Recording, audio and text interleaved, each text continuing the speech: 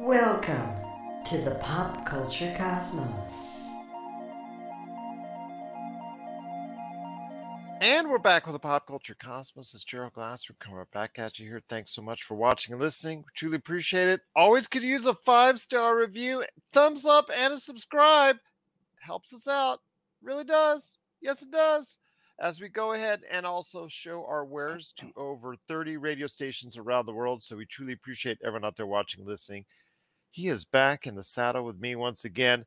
Good man indeed. You got to check him out whenever he's here or the Lakers Fast Break. It is TJ Johnson. And TJ, my friend, the pop culture guru that you are, much to discuss for today on some random topics. We're going to take as much time as you want, much time as you need. So I want to hear your thoughts on this. We will be discussing at some point in time some other subjects, including Mass Effect, maybe Last of Us. Well, you know we are going to talk about Last of Us. Yeah, I got an idea. Yeah. But first off, my friend, I want to ask you real quick. Resident Evil 4 has been remade for game systems that's coming up here in the not too distant future. In fact, next week, the end of next week, perhaps. Yeah. The advanced word is incredible that we have, again, another remake, reimagining, whatever you want to call it, Dead Space, Metroid Prime, and now Resident Evil 4. All tremendous reviews for these games. Has it come to the point where we are seeing these video game companies now being able to go ahead with the technology that's given to them, really understand how to remake and re-envision a video game from the past? They're able to go ahead and bring out the best in these classic video games. Because there was a time in the late teens where we were starting to see every single game seemingly that's out there being remade and redone to wildly different effects as far as it was good or not good, being effective and not effective. I really didn't think they had a handle on it, these video game companies, for the large part. But now it seems that we're hitting home run after home run after home run with all these remakes that have come out this year. To me, it seems like we finally hit a sweet spot on the companies themselves, the larger companies themselves, investing time and worthwhile resources and money into creating these experiences and bringing them to life as they were intended to in the first place. Oh, absolutely. First and foremost, Gerald, as always, thank you for having me on. Always glad to have you here. Couple things. So first, Resident Evil 4 looks incredible. I played the Chainsaw demo on my Steam Deck. I played it on my Xbox Series X. Plays incredible, looks incredible. Yes, Capcom has done it again, and I'd almost venture to say that, this started back at Resident Evil 2 when they remastered Resident Evil 2, and that came out on the newer consoles and even got the upgrade to the Series X and PS5 versions of the game. Phenomenal. Resident Evil 3, maybe a bit of a step backwards, but not for the reasons that, not because it didn't look good or present itself well, but just because it was already a much shorter game and they're paying full prices for it. So from a marketing standpoint, that was a bit of a setback, but it wasn't a setback as far as the gameplay mechanics or the way that the story is presented. I think what we're coming to understand now is that nostalgia sells, right? And we already knew that I know that I tend to favor stories from back in the day, and I feel like they can't tell them, they can't come up with new stuff because a lot of the old stuff is some of the best stuff still. With that being said, and as you alluded to, the technology has now caught up with the vision of the creators, and with that technology catching up, they're truly able to deliver on the promises that were kind of given, the promises that were kind of thrown out there when these games came out. Now, obviously, the technology at the time was very limited, and they did the best they could with what they had to work with. But now, in this day and age, with the advances of technology, they really can truly tell these immersive stories that allow us to get caught up in the stories once again. So, yes, they found a sweet spot because now they're to the point where they can actually match up with what they're wanting to put out there as far as the product is concerned. Now, as you alluded to, Dead Space, another rematch that was well received, well done. Now Resident Evil 4, from what I'm seeing as far as the early reviews, we're talking 10 out of 10s. IGN gave it a Yeah. 10 out of 10. I think GameSpot gave at least a 9 or a 10. I mean, it's getting phenomenal reviews across the board. So I don't think the remake train is going to stop anytime soon. However, we also know that Resident Evil 5, Resident Evil 6 were not as well received as Resident Evil 2 or 3 or 4. Mhm. So it'll be interesting to see if they do decide to go and redo Resident Evil 4. I'm not sorry, 5, 6, or not 7, but 5 or 6. Or even if they decide to redo Resident Evil 1 as opposed to jumping from 2 to 3 to 4. Maybe they'll go back and redo 1. But Mhm. yeah, phenomenal reviews, phenomenal gameplay from what I've been able to do. Being able to, and even when they remastered it back in 2011, I want to say for the then gen consoles, it still handled like a, Leon still didn't handle quite as smoothly as we like him to. He still handled like a tank. So Mhm. now being able to play with him now and, being able to aim and move at the same time, who knew how much of a difference it would have really made back in Resident Evil 4? But it's a breath of fresh air, man. It's pretty darn good. Just the demo I played was phenomenal. So So, well, you know what it reminds me of? It reminds me of that period of time in the 90s when George Lucas had thought he had the point where he had the technology up where he wanted to, where he could re-envision the Star Wars trilogy, the original mm, Star Wars trilogy, to his satisfaction. hmm And the results of it were still, even after that point, kind of mixed. If you saw what his right, vision is. In right, fact, there's a lot of people out there who will only see his vision later on and not the original, what it was all about. If you check out, Disney Plus, or if you check out a various original trilogy, Star Wars, Empire Strikes Back, Return of the Jedi, you will never actually get to see the original versus what he envisioned at that time as far as what he put into it. I wish he would have waited if he really wanted to do it a little bit more time to where hmm technology caught up even further. Who knows what a re-envisioned Star Wars would have been like if he had actually made it in 2020 as opposed to 1990 as far as the upgrades or whatever he made it, was it what, mid 1990s or something like that. But it seems like the technology is now catching up to where we can go ahead and respectfully yes, go in with a team, not a team that's like a side team or a small team or like a smaller team or anything of that nature that's really not able or capable to do the job, but really quality teams. You go in there, really flesh out these games from the past that really people love and admire so much, and be able to bring it out for a new audience, because that's the ultimate hmm idea. It's not just bringing out for you who played it originally. exactly.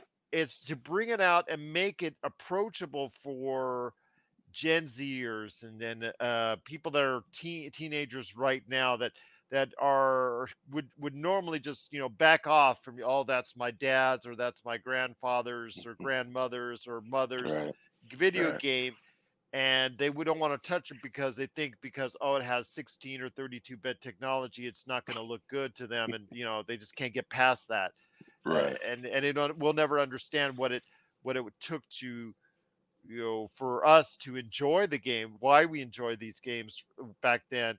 They'll never understand why, but now they have the chance to do so because it's being fleshed out and created in a way that is so much more appealing to a newer audience. Absolutely, Jared. I think you hit all the nails right on the head. And what's going to be fun about that is, it's almost like us watching The Last of Us, people that have played the game versus people who haven't played the game but are experiencing the story for the first time. It's going to be fun to Mhm. be able to experience these stories again, in a medium and in a way that's going to be palatable for this newer generation. But it's still our stories. So now we get to explain. It's like when they remastered Mass Effect. It was a breath of fresh air being able to go back and kind of have updated controls to go back and play the original Mass Effect. Anytime you want to play the original, you had to go back, and it almost seemed archaic trying to play the game again after having Mass Effect 2 turn into more of a cover based shooter, and kind of the same thing with Mass Effect 3. it was hard to go back and play Mass Effect 1. So when that remaster came out, and now people got to actually enjoy the story for what it was, because when it first came out, Mass Effect was not a huge hit. It was well enough to obviously garner sequels, but it wasn't a huge hit. It didn't develop a cult following until later. So being able to go back and play that game and have it updated so that people can actually enjoy it is a big deal. So it's the same concept with these current remasters, being able to do it so people can enjoy it now and experience the stories that we all know are great, we all come to love and appreciate over the years. Now they get to turn around and do the exact same thing, and it does nothing but just advance the medium, advance the genre, advance the industry that much more forward. I think what we're seeing is a bit of a renaissance in single player content and a bit of a decline in live service multiplayer, which is funny because not too long ago they were saying that the single player game was dead and that multiplayer Yeah. was where it was going. But the truth is, single player is not dead. You just need a good story, a great atmosphere. There's so many things that encompass a good game: music, atmosphere, gameplay mechanics, storytelling. There's so much that goes into that it's hard to nail it. Obviously it's not easy to nail it. So when they do, it goes to show you that there's still a desire for that type of content. It's just a matter of being told the right way, with the right team, the right gameplay mechanics, the right cinematics, the right atmosphere, the right music. It's all got to line up still, but there's still definitely a thirst for it, for sure. Absolutely. So it's just something I wanted to bring up to your attention because I noticed the trend in 2023 has been amazing for Yes. these games that are being refreshed and brought back to life.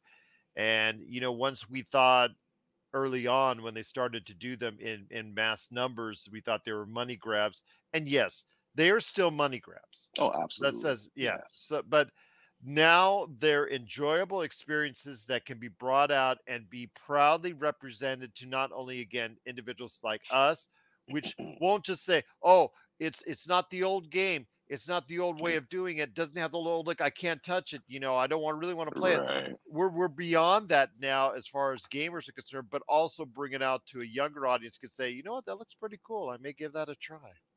Yeah, no, absolutely, man. I think it's a great way to bridge the gap, and I think it's just going to, as I said earlier, propel the industry forward. I do think that there are many grabs, but I also understand, and I know we're probably looking more at games like The Last of Us, uh, where it was just redone, and then they turned around and redid it again.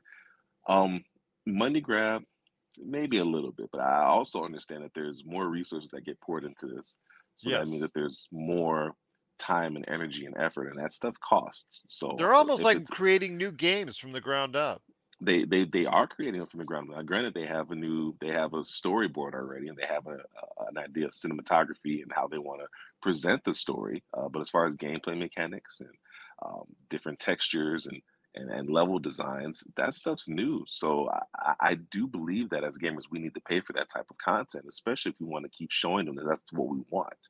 We want single player content. We want games that we can truly immerse ourselves in, and it doesn't have to be a live service game or something we have to shell out, you know, $20 to redo a player or whatever the case may be. We want good single player content, and that means we're gonna have to pay for it. And if that means that we have to pay for a game that we've paid for 3 or 4 times already, as long as it's a updated game and it truly does give the value that we're looking for, I'm okay with that. I spent top dollar on the Last of Us remake, um, and I spent money on the remaster before PlayStation was giving it away. I bought The Last of Us at least three And or four times essentially at it this was a point. remake of a remake. Yeah, yeah. So I So bought it 3 or 4 times, but I'm okay with that because the level of immersion is getting that much better each and every time, and the game is good enough. The gameplay is good enough where I'm willing to spend that kind of money. Every gamer doesn't look at it that same way. I recognize the fact that it takes effort and energy and resources to do that. So I'm okay giving them my money as long as they're going to keep putting out content that we're looking for. You're listening to the Pop Culture Cosmos. for the latest news and information, analysis and opinions on the Los Angeles Lakers and the NBA, Check out the Lakers Fast Break podcast today on wherever you get your podcasts.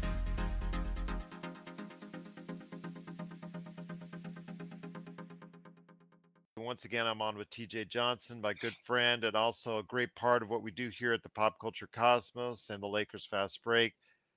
One thing I wanted to ask you is, seeing the box office this weekend, Shazam and Fury of the Gods. Yeah. It's unfortunately getting mediocre reviews at best, but also not opening very well at all. Opened at around $30 million domestically. Is going to probably eke out maybe $50 million worldwide, which is, well behind what the first one did. And for a series that reminds me in a lot of ways of DC's version of Ant-Man, where it may not be beloved by a large audience, but it's beloved by the individuals behind the scenes enough to go ahead and keep on bringing out more and more iterations of it. It's like, maybe with Ant-Man, we can now look on it in hindsight. It's like, okay, was anybody in the general audience really asking for it? No, but Marvel, the interior, if you ask them who is one of their, to a man and to a person, to a woman, to a person, who is their favorite character, they would probably say Ant-Man would probably be leading the charge or right up there. So that's probably one of the reasons why Ant-Man has been pushed to 3 different iterations.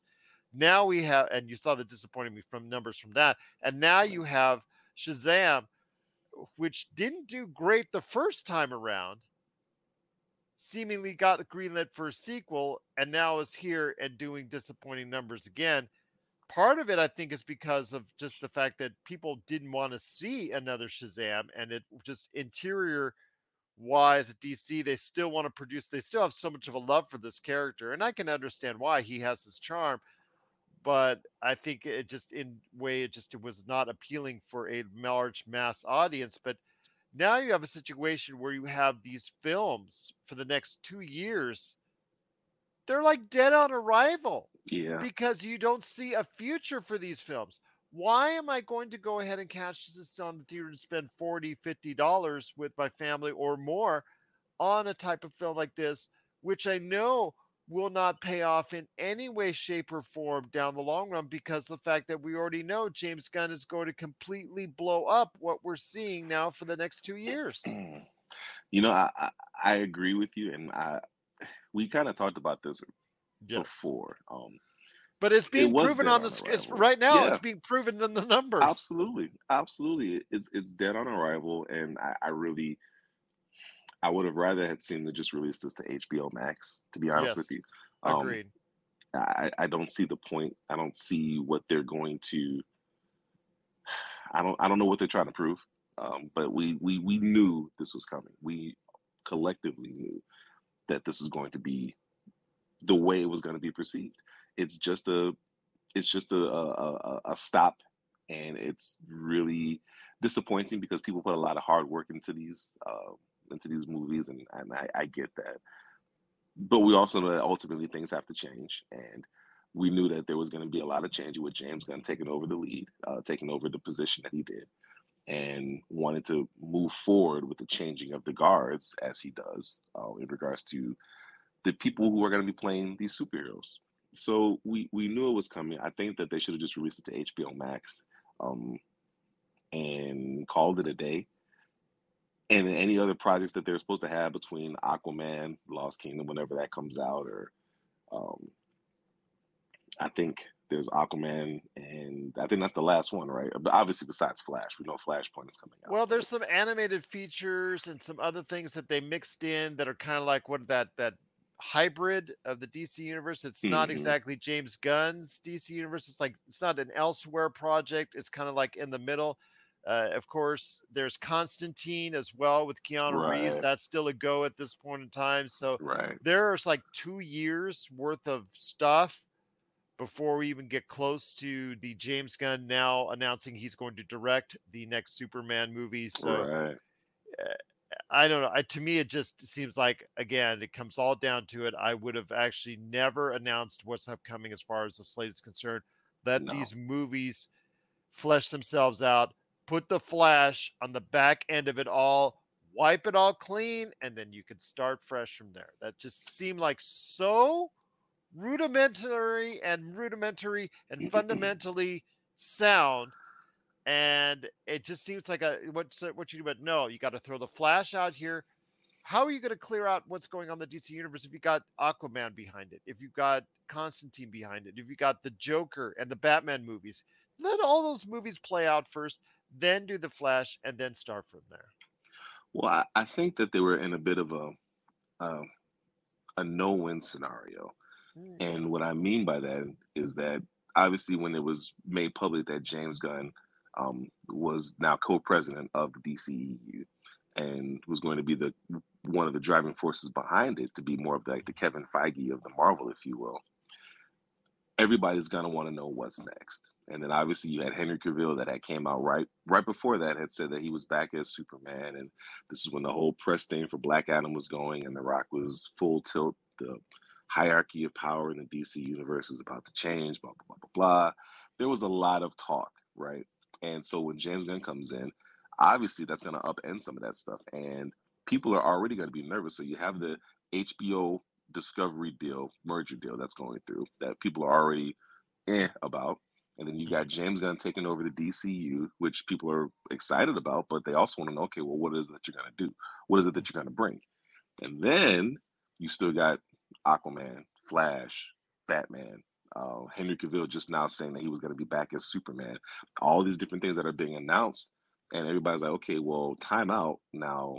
With James Gunn taking over, what is James Gunn going to do? So I don't think he had much of a choice but to show his hand, because of the amount of pressure HBO is probably under, especially again with this merger coming in the pipeline.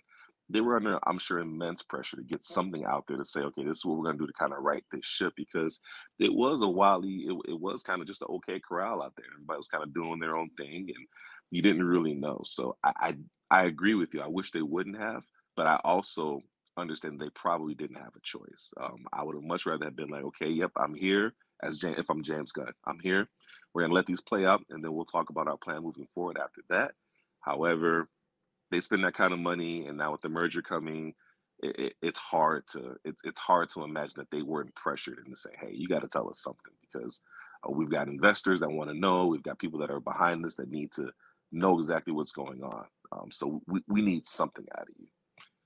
Now, I'm hearing rumors that we might not be out of the Snyderverse yet, because Zack Snyder just recently tweeted out. I'm sure you were going to talk about it, but Zack Snyder just recently tweeted out a image in regards to Darkseid, and I think the tweet said something to the effect of like still to come, or something where essentially he's teasing a return of Darkseid and a return essentially of the Snyderverse.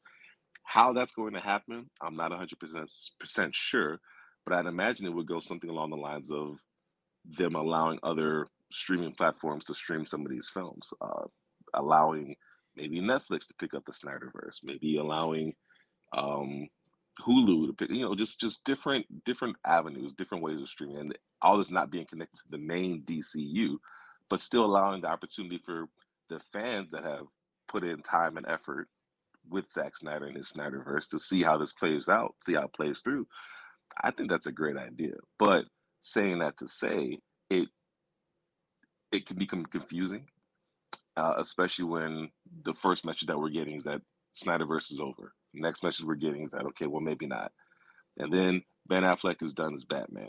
Okay, maybe he's not done as Batman. Henry Cavill is not going to be returning as this version of Superman, but they're saying that they're leaving the door open for other projects with Henry Cavill. Well, if Henry Cavill was Superman, the DC universe prior to, and now you're leaving the door open for other projects with Henry Cavill, then that's still showing me that he's not been fired as Superman. He just wasn't picked for this particular version of Superman. So they're very non-committal with their responses.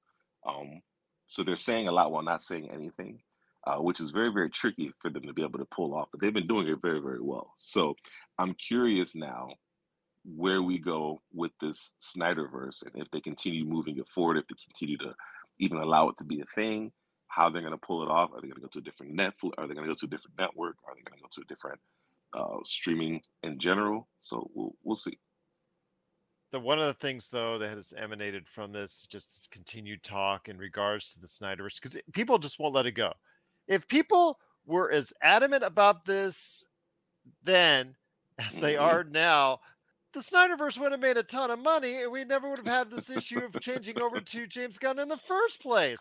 It's just so funny, man, because now we got Ben Affleck talking again about it because he just recently said he, as opposed to what rumors that were out there, he will not ever direct a DC movie under the auspices of James Gunn, as what was rumored that was actually the opposite.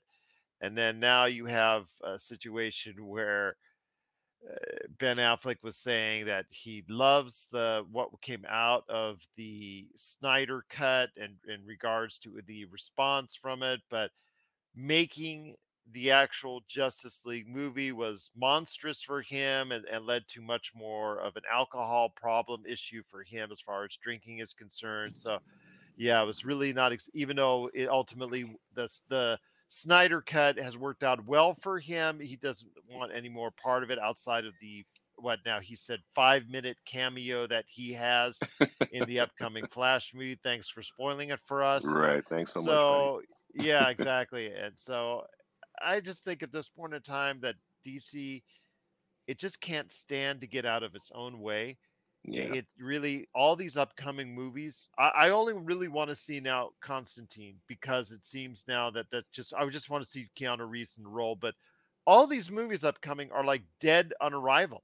They're like, okay, we already know that they don't have a future beyond whatever it is. I mean, this will probably be the last Joker, no matter how much money it makes.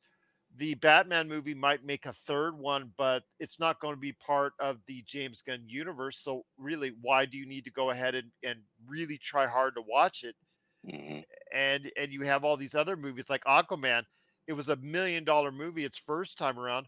Why do you need to go out to the theaters and watch it when you know it's not going to lead to anything other than Jason Momoa playing something else in the DC universe? I mean, that's what's rumored, and that's what has been talked about, is that he will not be Aquaman in the James Gunn universe. He'll be something else in the DC universe, which I know a lot of people are pretty adamantly upset about, but he's excited about. So I don't know. It just seems like, it's messy. They can't get out of their own way. The answer was there. We've described as far as what they needed to do.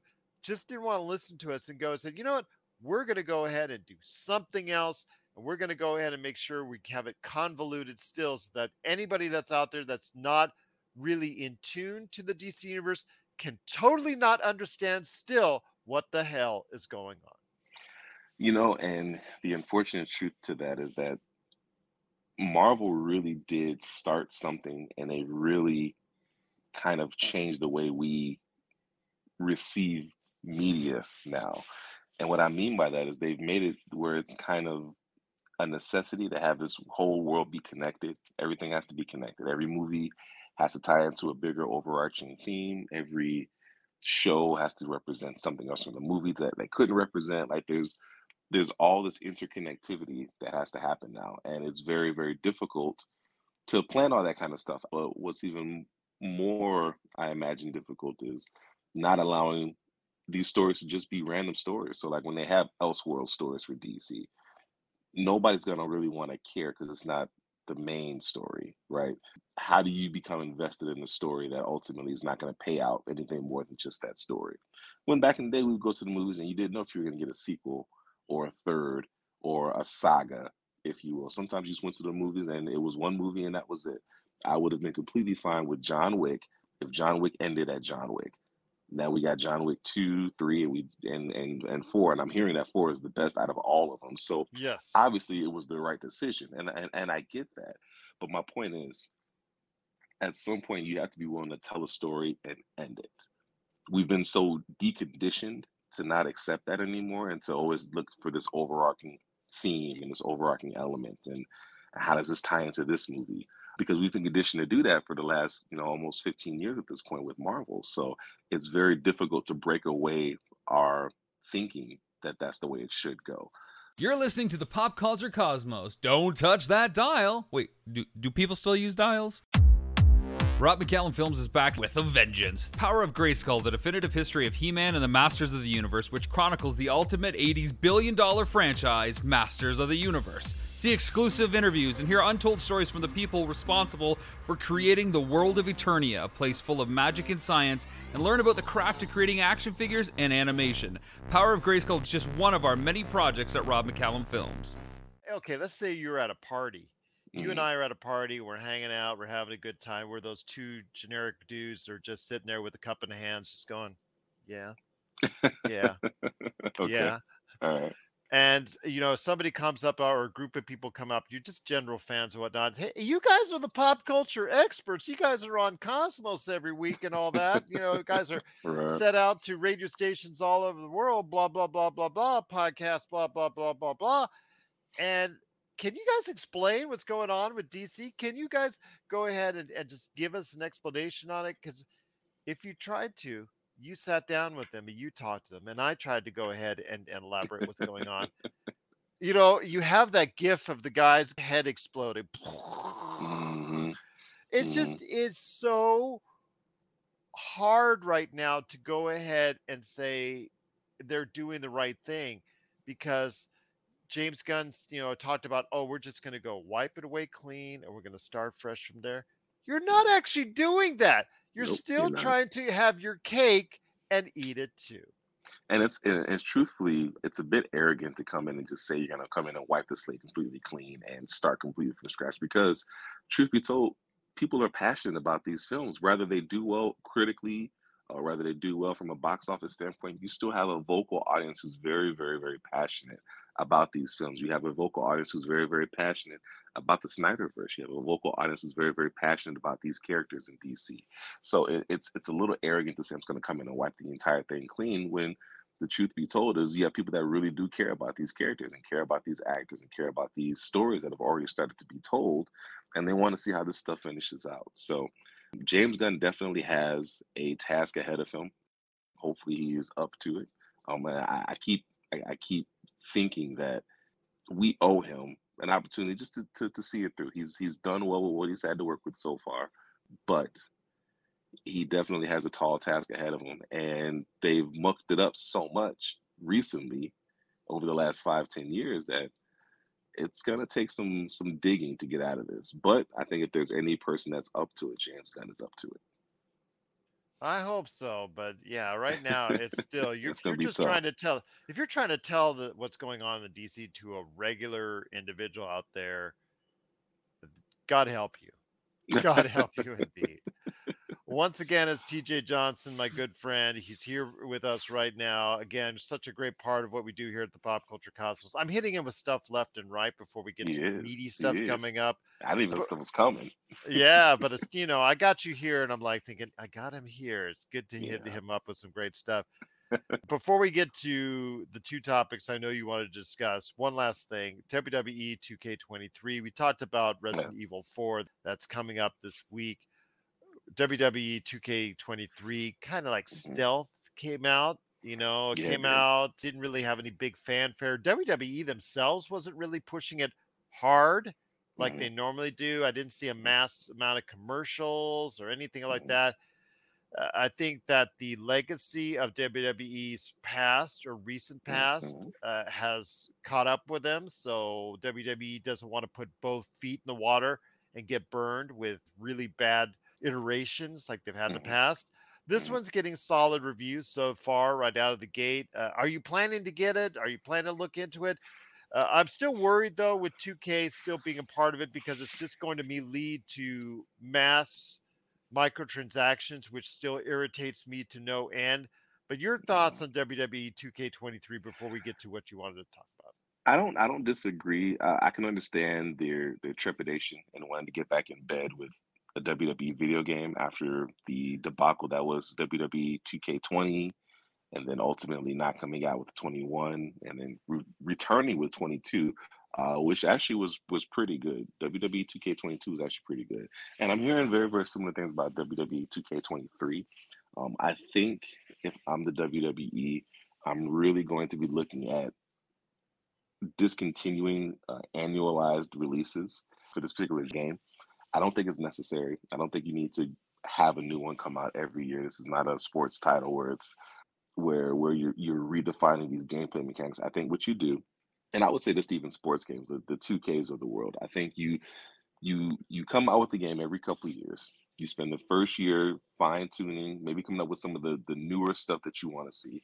You spend that second year, but you still come out with updates for the game and allow the game to be out there in the wild for a couple years, and then come out with a sequel or a next version of it after 2 years, after 3 years. Just give it time for the community to grasp the concepts of it and be prepared to move forward. I think it's no different than WWE 2K22 versus 23, and coming from the debacle that was 2K20. Give it time. These games they take a lot of work, they take a lot of effort to maintain, and with the things changing so frequently, you have to spend so much time changing different rosters out, and you have to try to implement new gameplay elements and so on and so forth. I would just say update your game, put some new stuff out there, not make it necessarily a live service game, but just understand that it's a commitment. It's a game that's going to be out for a couple years, and then you're going to continue to update it. And then when you have something new to really bring to the table, and not just a new a face, or just not just a new version of John Cena that you want to put out there. When you have something fresh to bring, then you bring it. I think that's one of the things that EA did very well with Fight Night. They had Fight Night, and then they had round 2, round 3, round 4, champion, and so on and so forth. But it wasn't every year. It came out every couple years, and when they were ready, when they had something new to show, then they showed it. If they didn't have anything new to show, then they weren't going to just come out with another game just for the sake of coming out with the game. I think that was a smarter approach. I wish more sports titles, sports entertainment titles would take note of that and just say, hey, when we have something new to show, then we'll bring out a new game. But until then, let's keep supporting the game that we have. You spent good money on this game. Let's go and continue to support you and show you that your money is going further than what, a year's worth of entertainment is going to give you. If WWE 2K23 is not substantially different from WWE 2K22, it's not like it's Madden. It's not like it's NBA 2K where it's so popular you have to have the brand new one. You can take a year off and just get yourself in order, get what you need done, and then come out with 2K24 or 2K25 in this particular point. Don't be so quick to come out with another game when people are still trying to decide if they trust you. So let's not bombard them with title after title when we don't even know if they like you yet. Tell you what, I hope everything works out for WWE 2K23 much better than my NCAA tournament brackets. And all of our brackets. Yeah, because that sound. Oh, hold on. Wait. That sound you heard was our NCAA tournament brackets blowing up after a 2 days full of upsets. So yes, absolutely. Just me, if you've seen my social media, I always post memes right around the first couple of days because it always happens for me, and you always get a dumpster fire for me. Dumpster fire. And David Caruso walking away from an exploding car. It just that represents my brackets being blown up after the first couple of days. So yeah, there you go. But before we head on out, my friend, I know that there's 2 subjects you really wanted me to touch on with you, and the first one obviously is a great love of mine, as you can see directly behind me, and that is Mass Effect. I've always talked about my love for Mass Effect. I'm still ready and willing to anyone out there that will listen. I'm ready to develop a Mass Effect series and ready to put it to pen to paper if anybody wants it. I just want to know that, just please, I've got it ready, real willing to go ahead and get this. Just give me partial screenwriting credit. That's all I ask. But your thoughts on Mass Effect, and you really wanted to go into on what Mass Effect means to you, and what you see, what we can develop going forward with the Mass Effect game on the distant horizon, and maybe something with Mass Effect in an entertainment format as well. Yeah, man, absolutely. I think that was one of our very first conversations years ago, was our shared love of the Mass Effect game in general, just Mass Effect in all its iterations, 1, 2, 3. Obviously, Andromeda was not as well received, but it's still, honestly, it was still a pretty good game once they got the bugs worked out, obviously. What I was curious of, or what I was thinking, is that it's been a few years since Andromeda, and we know that Andromeda really didn't touch base on anything that happened in the original trilogy. They mentioned it very kind of offhandedly Andromeda was another 675 years away from the Milky Way galaxy that Mass Effect 1 through 3 took place in. So it was a completely different area. They weren't even talking about really the Reapers or anything of that nature. Now, we've already seen the teaser trailer that they dropped last year. I want to say on N7 Day, or maybe it was the year prior to. I think it was the year prior to on N7 Day. They dropped that teaser. I thought it was at the Game Awards. Maybe. It was a long time ago. Okay. So Yeah. it could have been the Game Awards. Way too long. It's been too long. Yes. That's kind of my point. It's been too long. You gave us a little bit and you haven't talked to us since. That's not okay. You can't ghost us, BioWare. You can't do that. But I was looking at that trailer again and I was thinking, and obviously it's a bit of a spoiler for anybody that hasn't played Mass Effect 3 yet, but I think what we can expect from this new Mass Effect game is that we can expect a couple of things. One, they're going to have to canonize one of the endings, right? If you look at that trailer, and if you pull up the actual trailer and you look at it, you'll notice a couple of things. One, that's clearly Liara T'Soni, who is searching through the rubble for something that has N7. Now, anything that we've seen that's had N7 on has been representative of Commander Shepard and the Alliance. We know that that's Liara T'Soni. And with us knowing that's Liara, we know that it has to take place within Liara's timeline or within Liara's lifespan. Now, with her being an Asari, we know that lifespan expectancy is about, what was it, 400 years, something like that. So it's a relatively long life expectancy. She didn't look like a matriarch at that point. You know, if we're thinking back to Mass Effect 1, we're looking at matriarch Benezia. She still doesn't. She doesn't. So that would indicate that it's relatively soon, to me, that indicates that it's relatively soon after the events of Mass Effect 3. For it to be, and if you look in the background, you can see a dead Reaper. If you look around, you'll see wreckage everywhere, but you'll also see that there is a dead Reaper in the background. So for us to be at the point we have a dead Reaper in the background, Liara is searching for Shepard, that would tell me that they canonized one of the three endings. One of the four endings. You had Synthesis, you had Destroy, you had Take Over, or where Shepard kind of became a benevolent force and just kind of took over everything, as far as he took over the Reapers. And then you had the fourth option, which nobody ever really chose, but you had the fourth option to just try to keep fighting the war conventionally, where it showed you it just didn't work. So BioWare's big thing was they were making it very clear that they didn't want you to feel like the decisions that she made didn't matter, right? And we all know how that story goes. But they're going to have to they're going to have to canonize one of those endings. And the only ending that's going to make sense to canonize, if we're looking at the clues that were given, is the Destroy, which would have been the red one. It's the only one that makes sense. And it's the only one, if you actually had your military rating high enough and you hit certain benchmarks, that you got a brief cutscene right at the end of Shepard taking a breath. But the only way it's going to work is if the Reapers are dead, which is what the trailer showed, and if you still have Liara T'Soni, who's still relatively young, searching for Shepard. I guarantee you that they have to canonize one of those endings. And the ending that they're going to canonize is going to be the Control ending. Now, BioWare has also gone to great lengths to say Commander Shepard's story is done. And I think that that's accurate. I think the smartest thing for them to do is bring Commander Shepard back in a Anderson role, where he is not the main character. He is not the person that you're with or that you're controlling. He's kind of this overarching figure. He's this overarching presence that's in the game and that you might be able to interact with as an NPC, but I don't think you're going to be able to control him at this point. I think that the Shepard that we know is gone as far as us being able to control and take control of situations in that way. But they have to canonize that ending. And I think that that's what they're ultimately, just going back and looking at that trailer, I think that's what they're going to do.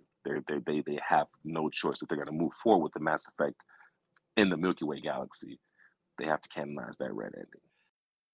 If you're in the Las Vegas and Henderson areas and are looking to buy, sell, or trade the best in classic or current video games and pop culture collectibles, there's no better place to go than Retro City Games. From Xbox to PlayStation, Nintendo to Atari, The great crew at Retro City Games provides the best place to go for all your gaming options. Stop by their 2 awesome locations in Henderson and also the Las Vegas Strip, or follow Retro City Games on Facebook and Instagram for all the latest deals and new items. Without a doubt, there's no better place to go for your gaming needs than your friends at Retro City Games.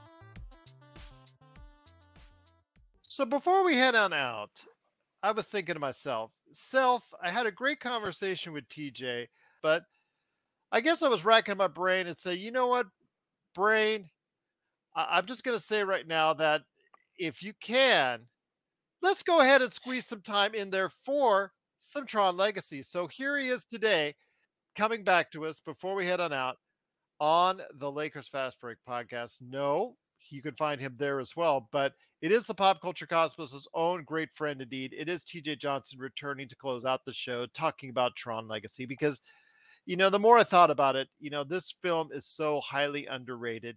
And in listening to Bob Iger's statements earlier in regards to what's going on with the Disney universe, about how he's going to scale back a little bit on the Marvel and Star Wars side, about how he's going to scale back on Disney Plus, but they still have much love for Disney Plus. My concern is that where are you going to draw people in? Why are people going to come to your channel? Well, you've got to go ahead and create worthy, talkative things from your platform that people want to go ahead and attend. And since you don't want to go ahead and create original new IP, and you always want to grab from the library, I still think that Tron is ripe for a revisiting. And I understand that there's a Tron film supposedly in place still with Jared Leto, and we hear about that, but you never know how that's going to end up. But I still think a series would be a great way to go ahead and revisit. And the reason why I say why is because Tron Legacy back in 2010, I think was such an undervalued and underappreciated movie. It did earn $400 million at the box office, but my friend, you love it. I think even more than I do. I think it's a really, really good film with an outstanding soundtrack. The soundtrack is probably the one thing that's going to last the test of time with Daft Punk when they got along with each other. Still, that's the best that they probably will ever do. I know they have made some great music on their own, but I think they will be mostly fondly remembered for this. Your thoughts on Tron Legacy and the legacy of Tron Legacy before we head on out. I like how you said that, the legacy of Tron Legacy. Gerald, I'm right there with you. I've already expressed to anybody who will listen my affinity for Tron Legacy. And it's not because it was this mind-bending, spectacular, just completely reimagined world, right? It's Tron. And the beautiful thing about Tron is the motorcycles, the leather, the discs, disc wars, all that stuff that makes Tron great is exactly what was in Tron Legacy. I thought they did a good job of bringing it into a modern era, kind of giving us a new feel for it. I would have loved, though, it would have taken place today, or would have been made for today, because that Uncanny Valley with Clue would have been so much better. Because that was the beginnings of the CGI where you would make someone younger. We saw the beginnings of that, and it's been rough, and we saw the beginning of that roughness then. We did. I mean, it's not quite as good as them de-aging Michael Douglas for Ant-Man, but it was still pretty new, and even at the time, I thought it was pretty awesome to see it. I mean, granted, did it look a little funny? Yeah, it looked a little funny, but it was still something that we hadn't really seen much prior to that. So I thought it was still a really cool feature. Obviously, as you touched upon, Gerald, the soundtrack was phenomenal. Daft Punk was just incredible, and I don't know why they went their separate ways. I didn't know that they had a falling out. I thought it was kind of just it was time to do something different. It's unfortunate to hear something like that, but those kind of things do happen. But I can tell you, when they were together, especially for this particular soundtrack, they did incredible work. I mean, the music was so good. I think they were nominated for an Oscar, weren't they? They were nominated for an Oscar for it. I believe so.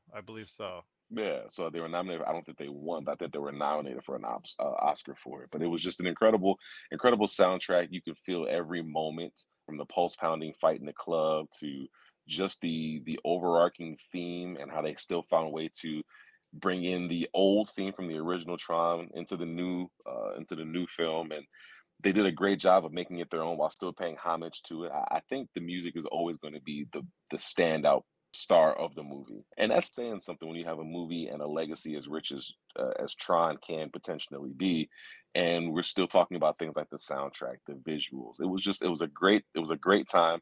It's It was something that you can very just in sound watch. editing, just to let you know. Did it Not what? the sound editing is what it was for Oscar nominee for. Not for the soundtrack, but just the sound Not editing. for the sound editing. Let's Yes. see. That's terrible. See, this is why we don't care about the Academy Awards anyway. So, but but no, you know what, Gerald, I've loved it. I always thought it was just a good thing to put on and just enjoy for what it is. You don't have to think too hard. You don't have to. It's not like it's Inception where you got to try to bend your mind seven different ways to understand the plot. Or Tenant, you're just watching the film and you're just enjoying it for what it is, and it's fun. I've watched it with my family multiple times. I've watched it on my own by myself with the surround sound turned way up and just enjoying it for what it was. And it's a good time, man. I really, really enjoy Tron Legacy. I really do. I like the story. I like the fact that it I didn't think it was involved bad. no, I didn't think it was bad at all. I liked it. I like the concept, the fact that an earlier version version that you made up decides to go ahead and follow your original thought process Yeah, about making the perfect society and creating the perfect society and doing anything and everything to achieve that, including backstabbing the creator himself. I really like that process. I know it does get a little bit cheesy at certain times, yeah. but when it concerns, as far as the whole gambit of the universe, Mhm. especially the first half of the movie really clicks into place as you see Garrett Edlund just as he gets transformed into this world, and he starts, he's familiar with what his father told him a little bit about it, but yet Mhm. you see him experiencing it, himself, and you see how well that Tron universe was created as far as that Yeah. first half is concerned. And to me, it falls apart a little bit on the back end, as most movies do. But I really liked what I saw overall. I mean, it kept me, interested, Mhm. intrigued throughout. Mhm. And Mhm. yes, the story itself, again, like I said, does fall a little bit apart in the second half. But I tell you what, it is all worth it when you see just how visually stunning it Yes. is and how sad it makes you feel that the sound and the visuals were not lauded more by Hollywood more than it was. No, absolutely. I completely agree with everything you said. And I also think one of the most underrated aspects of it is it doesn't wear itself out. I think the movie ran about 2 hours, Yes. give or take a few minutes. But it was a lot that they did in those 2 hours, but you didn't feel like the movie was rushed and you didn't feel like the movie overstayed its welcome. It came in to do its job, it told its story. And I agree with you. While I don't think the story would win any awards, I think the overall, and when you have these films, for me, films are more of an experience. While I enjoy films for what they are, I really enjoy the experience of films. Like there's nothing like being in the movie theater when Captain America picks up Mjolnir in Endgame, right? There's nothing like being in that theater for the first time, the crowd reaction. It's an experience, and my experience with Tron Legacy is just that I seen it in the theater. I enjoyed it. The pulse pounding sound, the visuals, everything just was just beautiful, and it was very reminiscent to me of a lot of the games that were playing at the time. I think 2010. I think I want to say Mass Effect was that the first one or the second one around that time. Not 100% sure. I think it was No, the one of second one was around that time. Okay, so it was the second one around that time. So, Hmm. I was already kind of into this whole cyberpunk futuristic phase in my life, if you will, and Tron Legacy kind of fit right into that little niche. So, I really did enjoy it. I enjoyed the maybe not so much cyberpunk, but it fit into the futuristic niche. But I just enjoyed the atmosphere. I enjoyed the sound, the visuals, the spectacle of it. Like I said, story was good. It did its I think job. the It told a story. ISOs, what it devolved into the ISOs, as far as Yeah, him discovering that's that society that's at what that I'm time, I was like, saying. Yeah, and who the ultimately the last ISO was going to be.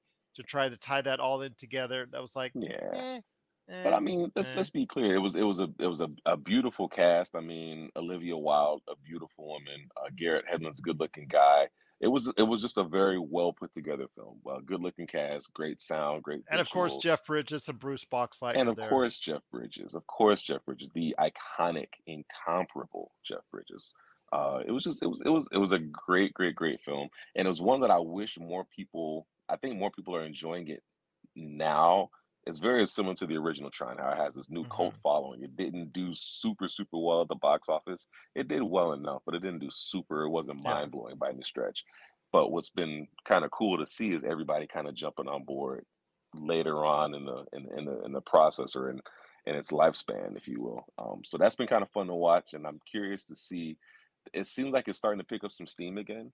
I And think again, the advent of Disney Plus mhm, has positively affected movies like this that people find in yes, the library and are drawn to. So I think that this has been personally affected in a positive yeah, manner, which may lead to more Tron down the road if Disney is going to actually steer away from as many or as much of Star Wars and Marvel as they've seen on Disney Plus and steer to either other projects. I think that they should steer, and you and I both have talked about this, mhm. since they don't want to do original IP and they always want to go back to the vault. I think Tron is something that will appeal to individuals such as you and I. Oh, absolutely. I completely agree with that.